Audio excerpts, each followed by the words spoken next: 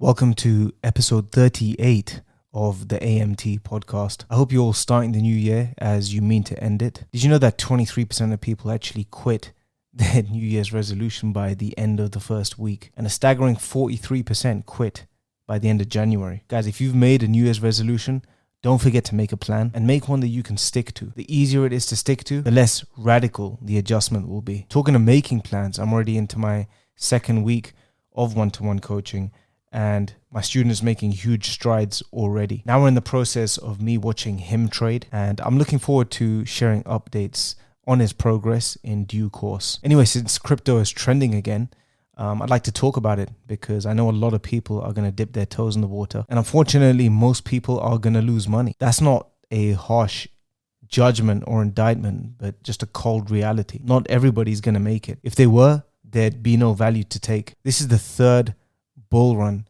that I'm going to see in the crypto space. And when you've seen the peaks and troughs of the market several times, you realize some important and repeatable traits that make up human behavior. And that's largely what I want to talk about today. I want to talk about why most people lose money in crypto. Number one, you must not underestimate the madness of crowds. Now, this is more of a psychological concept. You must understand that humans are herd animals. Everyone wants to fit in and bond with others and earn respect and approval from their peers. One of our deepest human desires is to belong. So much so that many people may even compromise on what they know just to be accepted. I'm going to borrow this example, and it's a great one from The Atomic Habits, so any of you that's read it will be familiar with it. In the 1950s, a psychologist called Solomon Asch conducted a series of experiments. An individual subject would enter a room full of strangers. Unknown to the subject, the other participants were planted actors who were instructed to give scripted answers to questions. Now, the group was shown a card with a straight line drawn on it. The second card would have several lines of different lengths. Each person in the room was asked to select the line on the second card, which was close or similar in length to the line on the first card. Simple task, right? The trial began easily, where everyone would agree on the correct line on the second card. But after a few rounds, the people were shown tests that were just as obvious as the line example, except this time the actors would deliberately start picking incorrectly. What would happen is that the subject who was unaware of what was going on soon became bewildered. Their agitation grew as one person after another kept delivering the wrong answers. Soon the subject would start to doubt their own eyes and eventually succumb and deliver the same answers incorrectly like everyone else was, even though in their heart they knew it was wrong. The experiment was run several times, and what was discovered was that as the number of actors increased, so did the conformity of the subject. If there was just one other actor with the subject, there was little to no impact. The subject would assume the other person is an idiot. But as the number of people giving wrong answers increased, the likelihood of the subject second-guessing themselves increased. By the end of the experiment, nearly 75% of the subjects had agreed with the group answers, even though it was incorrect. Now, this experiment encapsulates an important part of human nature and how the majority of us are likely to behave. When we are unsure and we see everyone else doing something, we assume they're correct. From a survival standpoint, it's a smart strategy. There's evidence in numbers. We saw the same thing happen during the COVID pandemic when there was an irrational fear of toilet paper running out. The survival desire in us is evolutionary after many generations of tribal living. It's cumbersome going against the grain to think for yourself. But in finance, it's the best thing you can do. But in finance, when you understand that prices are often psychologically driven by hype, by the madness of crowds, by the fear of missing out, by the fear of us being wrong and everyone else being right, you'll soon realize that following everybody else is a surefire way to lose money. If everyone was right,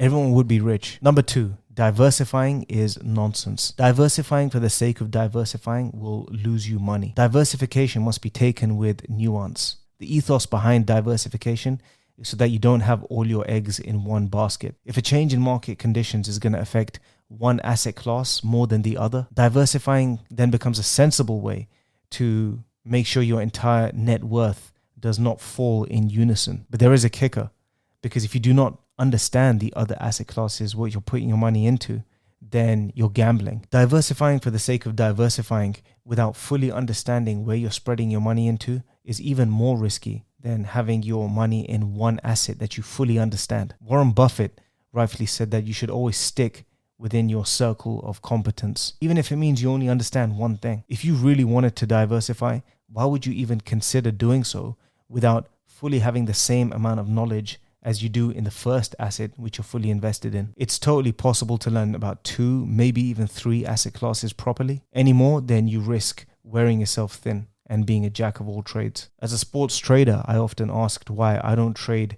other sports like football, where there's a seeming tsunami of value up for grabs every single week. Now, whilst I'm obviously missing out on a lot of value, I'm also missing out on taking any unnecessary risk. Racing and cricket is my specialty. That's my bread and butter. And even within those markets, I specialize even further. I'm aware of what it takes to trade 2 sports fully, successfully. Specializing in 3, given my constraints, makes it nearly impossible. So I apply a similar logic when it comes to investing in crypto. It's a space so vast, with a seemingly infinite amount of coins today, that it's just impossible to capture all the value. Instead, I just focus on a few very niche areas. Some of these coins I've watched for years, where I'm familiar with the movements, I'm familiar with the trading volume, I'm familiar with the liquidity. I also keep an eye on projects that I've studied extensively, and I just ignore the rest of the noise. So many times do people come up to me and say, have you heard about this coin? Or are you going to invest in this or that? Or this coin has gone up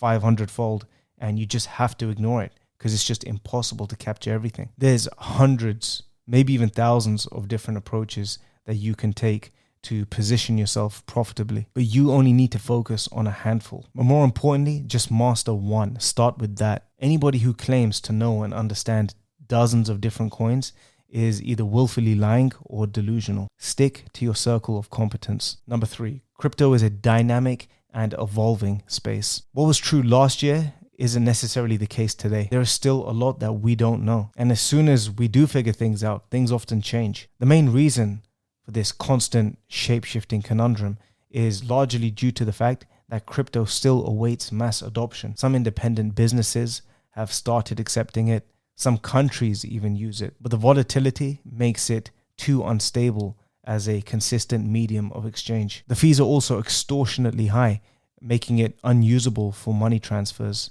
As opposed to banks. The laws surrounding ownership and privacy are also always changing. I've been buying crypto since the cowboy days in 2017, where there was literally no such thing as KYC. Today, they want your passport, they want your license, your income, your bank details, your home address, your trading records. Some banks have even stopped dealing with certain exchanges without even notifying customers. So I've had some of my investments just stuck in limbo for a long time. If crypto is to survive, crypto, especially the leading players like Bitcoin and Ethereum, are going to figure out how to keep gas fees low if it's to ever be used as a consistent medium of exchange or transfer. And despite several promises, we're yet to see banks or major institutions integrated into their system. And after all, why would they? Crypto threatens the very nature of the fiat banking system that dominates world finance. There's an awful lot of faith in crypto and what it stands for. But until we get mass adoption and until we get lower fees than banks for making transfers, crypto can still be classed as a volatile and risky way of speculating. And it still faces a potential similar fate to that of the tulip bubble and the dot-com bubble. Okay, number 4, over leveraging. Now, when it comes to leveraging your trading, this is about the most riskiest thing you could ever do, especially with markets as capricious as crypto. Leveraged or margin trading, as it's known, is a tool that gives you exposure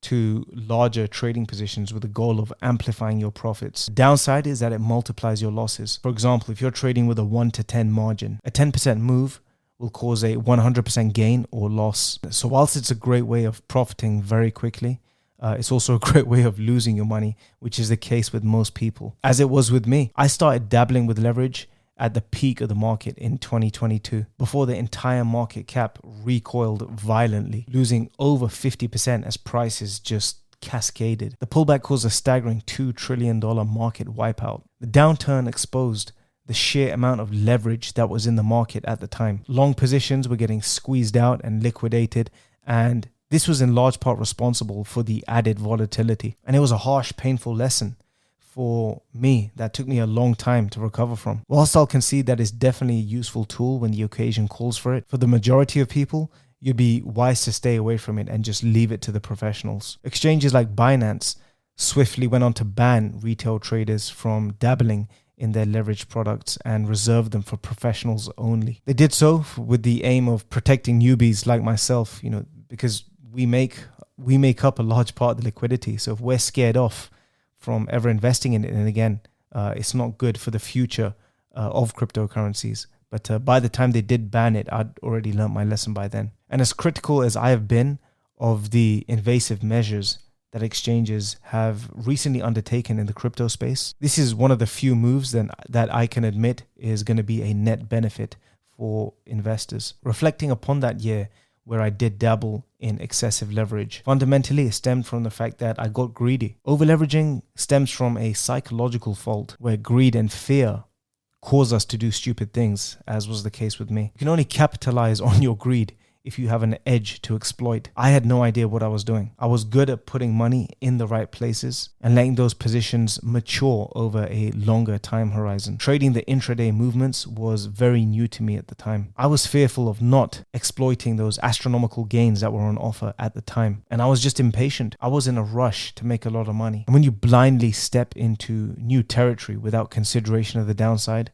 you'll inevitably lose your money. So have a game plan, have tight risk management, be patient, and stick to what you know. Okay, number 5, market cycles. This is another major reason why retail investors lose money. You must always understand the context of the time in which you are buying. This loosely relates to the first point where I spoke about following the crowd, which is the worst possible way of timing your entries. The overwhelming majority of people in this bull cycle are going to behave the exact way they did in the last one and the one before that. People are only going to buy when others are buying, until momentum is such that people are just scrambling to jump in front of each other just to get their orders filled. This is what causes overheating in the market, where prices are just climbing so fast. Trading volume is at its highest, and prices become more of a reflection of short-term greed rather than the underlying asset itself. When the sell-off ensues and the margin calls come in, leveraged positions get liquidated and the house of cards just come falling down. And those who are left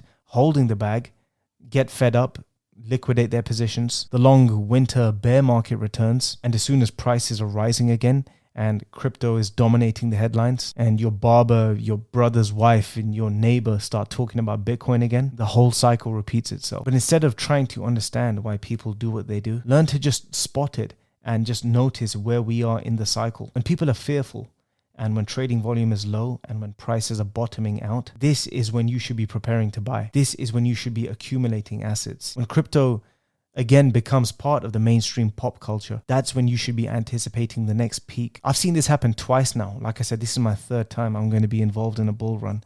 And people who've traded stocks long enough will have seen this happen over and over as well. It's a rinse and repeat method. People move in herds, and as you know, the sheep always get slaughtered. The question I always get asked, and will continue to get asked, is when should I buy Bitcoin and when should I sell it? And my answer is always the same. It depends. What are you trying to achieve? Is this a long-term investment? If so, it shouldn't matter if you think it will be more valuable in 5 years' time. But if you're trying to time the market and make a quick buck, then this nearly always ends in disappointment. Bitcoin, along with any other asset, will trade below its market peak price 99% of the time. People who don't know what they're doing are guaranteed disappointment, because if they sell and prices continue to rise, they wish they'd held on longer. And the people who sell for profit and the prices pull back are only happy for as long as the price doesn't reach a new high the next time a bull run starts, which has been the case every single time with Bitcoin. And then they buy it back at the top and then they lose all their profit. Had you just bought and held Bitcoin for the last 7 years, you would have made 40 times your money back. Trying to behave like a trader by timing the market will hamper your profits substantially over the long run. It's a completely different skill. Understand market cycles, know which phase you're in, and set your expectations accordingly. It takes discipline to not follow the crowd and feel like you've missed out. Even smart, shrewd investors can often get sucked into doubting themselves when they're seeing dumb people around them getting rich. All that's likely going to happen is you're going to buy at the top, the markets will pull back, and you're going to get bullied out of your position. Do your homework on an asset class and strike when everyone else is fearful to do so. And when it comes to leverage, just leave that to the experts. There's so many variables influencing price that we're often not privy to. If you don't understand the intraday movements, just don't trade it. Just buy, hold, and wait for your position to mature. And if you do buy and hold, it doesn't mean you just forget about your positions. Always monitor any updates or developments in the crypto space. Remember, things are always changing, and what's true today may not be the case tomorrow. Cryptocurrencies are still awaiting actual real-world application. So until that happens, speculators will dominate trading volume and price charts. And when it comes to diversifying, only do so if you understand where you are going to spread your money. Diversifying for the sake of diversifying is actually even riskier than leaving your eggs in one good basket. If you're a specialist in one area, just stick with it. And lastly, ignore the crowd. They're usually wrong. FOMO, or fear of missing out, is an easy trap to fall into. But the bigger the crowd and the more momentum behind a price, the bigger and more aggressive the free fall is going to be when that inevitable price correction comes in. You do not want to be the one left holding the bag. I promise you, if you just stick to these 5 tenets and just be sensible, have a game plan, be patient, and only get involved in things that you understand, you'll make some good, consistent returns over the coming years. Anyway, we'll wrap it up here.